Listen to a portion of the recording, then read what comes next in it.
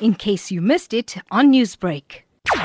Last night, President Ramaphosa made an announcement that the COVID-19 outbreak has been declared a national disaster in terms of the Disaster Management Act, and this is in recognition of its magnitude and severity in our country.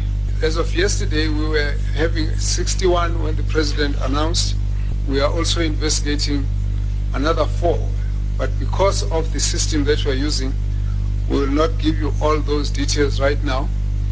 But amongst them are those who are being tested from private laboratories and have to be verified or validated by the National Health Laboratory Services so that we can then be certain of the outcome.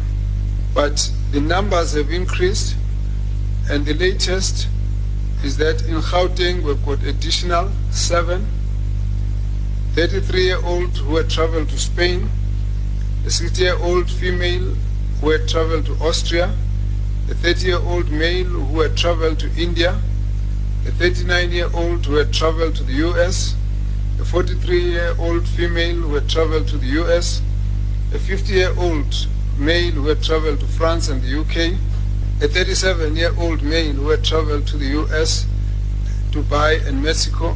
In the Western Cape, we indicate 2 right now, 39-year-old male who had traveled to Canada, a 15-year-old male who had traveled to France, and then in Limpopo, we have a 29-year-old male who had traveled to France and Netherlands.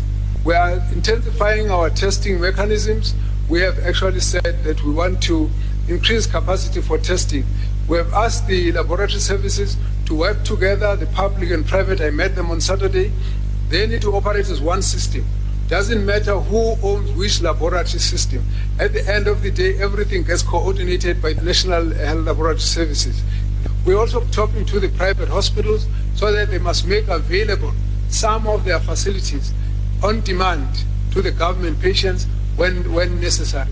Coronavirus is going to be attacking us at all levels unless we're prepared to fight and work together and strengthen the measures that the President has actually already given.